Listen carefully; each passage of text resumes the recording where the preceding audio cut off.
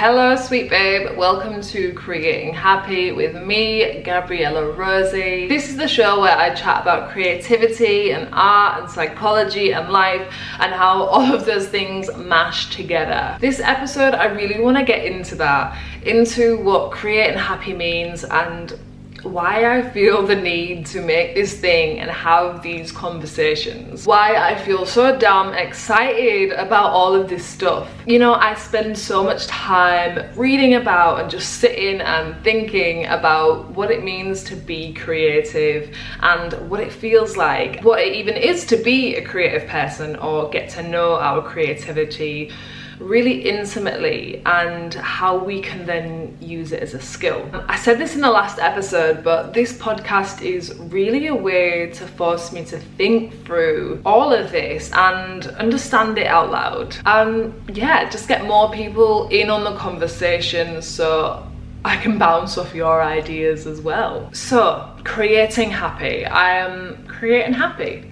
Yeah. I guess what I really mean by this, or why this phrase feels really valuable to me, is because of the relationship between those words in my own life. Exploring my creativity and committing to it, allowing it to be this huge part of my life, has led me to a certain level of happiness that I've never known before, and a comfortability and confidence in myself and what I am capable of. My creativity and creative expression very much feels like who I am. Probably because when we create, we're literally expressing who we are. We're getting in control with creating who we are and sharing that beyond ourselves. So for me, making art, creating has quite literally created happiness in my life. I think this is actually why I talk about creativity so much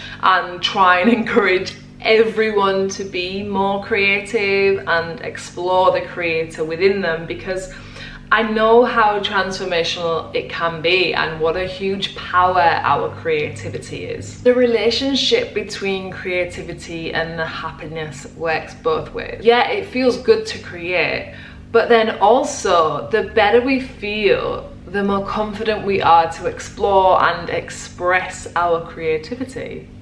Being happy can make us more creative. There's this tortured artist stereotype that just doesn't hold up. So boring. Feeling good makes us more inclined to feel free enough and expressive enough to explore our creativity. We feel more empowered to express ourselves when we feel good and in tune with ourselves. I'm just obsessed with this, right? You probably already know that I am an artist. I paint and illustrate and I write and I create in lots of different ways, but at the end of the day, I'm just an artist. That's the umbrella term. And that's the way that I mostly present myself to the world now as well. But I do have an honours degree in psychology and I don't really talk about it much, even though I don't want to be a psychologist anymore. But it is still a massive part of my life and a massive part of who I am as a person. Psychology and my obsession with how the brain works, how our beliefs and our behaviour interact, I think about this and study it constantly. I've been thinking more about creativity and psychology over the last year and what they mean together, and I feel like it's starting to make sense why I have these two obsessions, but I guess I just haven't known how to be both of them together. And it makes my online presence confusing or whatever, but in my mind they are so interconnected that I just have to create something about art and psychology. It feels too important, and I don't know, maybe it exists somewhere, but I haven't been able to find it anywhere. I haven't been able to find anyone having the conversations that I am having with myself about art and psychology and creativity and personal development.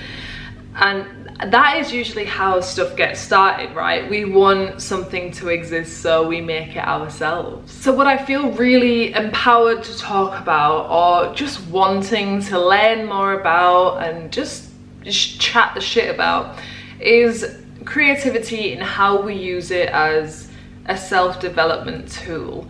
How we can make art as a way to get to know ourselves, whether that's through writing every day in a journal, which in itself is a really creative practice, or it's keeping a sketchbook and getting our thoughts out of our head and down onto paper. It's basically making something from our experience, making something from our reality and turning it into a thing that actually gives us the opportunity to process our thoughts, process our mental happenings, which gets us more connected with them. It allows us to understand them at a deeper level. And the act of making something from nothing makes us feel really good about ourselves. You know, from the beginning of time, humans have made stuff. We are innately creative beings, and it feels good. It feels good to make something from nothing. It feels good to make food or art or whatever it is that we are making. It has a start, it has a middle and an end. It's very complete, it's very satisfying.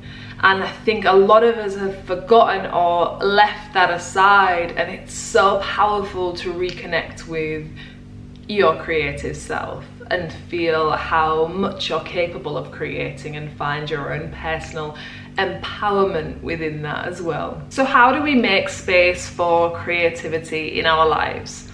Is there a way that every single person can have a creative practice where we devote specific time to making stuff every single day? Or is it only for a certain few? I definitely think that everybody has creative abilities in so many different ways. Anything can be a creative act. It doesn't have to be the more typical things like painting or whatever. Everything is a creative act. And creativity is a skill that we need to train and we need to work on. So the more we don't explore our creativity, it will lapse. Our creativity will lapse out of, it's like a muscle. It will just get all flabby and not know what to do with itself. But the more that we use it every single day, we train that habit of thinking creatively, thinking to find solutions that don't already exist, thinking expansively instead of within certain criteria that is already pre-existent. So we train ourselves to think of the other, think of alternative, which really has the ability to change us at quite a core level. I think the more I have allowed myself to be creative, I've definitely looked at all aspects of my life and seen ways that I can be creative with those. Looked for alternatives that would suit me instead of settling for, I don't know, I guess what's pre-prescribed. I talk about a daily creative practice quite a bit, and I think that has just been the main way that seems feasible for everyone to just explore creativity without having the pressure of it having to be something.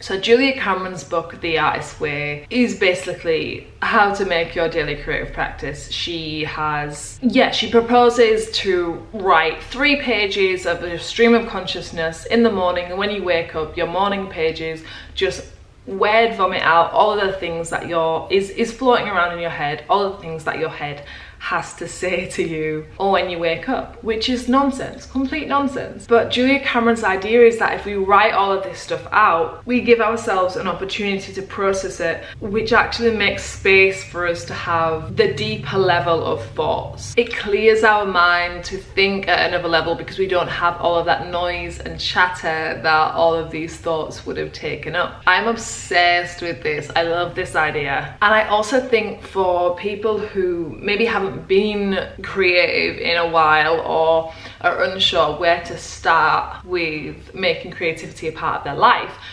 that the act of those 3 pages or writing out however much you feel like you want to, that act in itself is creative. Writing those pages out, that in itself is a way to be creative. So whether you do nothing else in the day that is creative, you will though, but whatever. If you do nothing else in the day that is creative, taking the time to physically put pen to paper and write out the thoughts that are in your head, it shifts you to a place of creating something. So yeah, it's complete nonsense, but at the end of the day, you've created 3 pages of writing that did not exist before. Put in the work to create something from nothing. And that slowly adjusts our thinking, our mindset, our state of being to a place where it becomes more normalized to create. So we're more likely to be creatively expansive in other parts of our life. I think if we actively look at and seek ways that we can feed more creativity into our lives, whether that's through writing out your morning pages, or for me a lot of the time it's doing a sort of sketchbook diary where I'll just word vomit or doodle or whatever, but the act of just filling some pages with some stuff. That's as simple it is. If we're able to build these processes of just making something every single day as a habit and just exploring what that can mean in our lives. I know that Jerry Seinfeld has this process where he writes jokes every single day, and it's like he marks it off in his calendar. So the motivation there is to continue the streak of daily creativity, to make sure that even if it's crap what he writes on a day or it doesn't turn into anything, it's just keeping up the habit of making stuff every day, because then that's training the muscle, that's making us feel more open to continue creating stuff because it doesn't allow space to feel blocked. Yeah, so how can you create stuff every day? Look into ways that you would feel really good, really empowered and excited to sit and spend some time working on building your creativity every single day. And dude, it has massive, profound impacts. Huge. I think that's what I wanted to say today. I don't know what this podcast is going to be, but I'm going to keep making it until I figure it out. Yeah. Let me know if there is anything that you want me to talk about, or if you're as excited about creativity and psychology and what they mean together as much as I am. And I will be back again with another episode next week. Yeah. Thanks a billion for listening. Bye.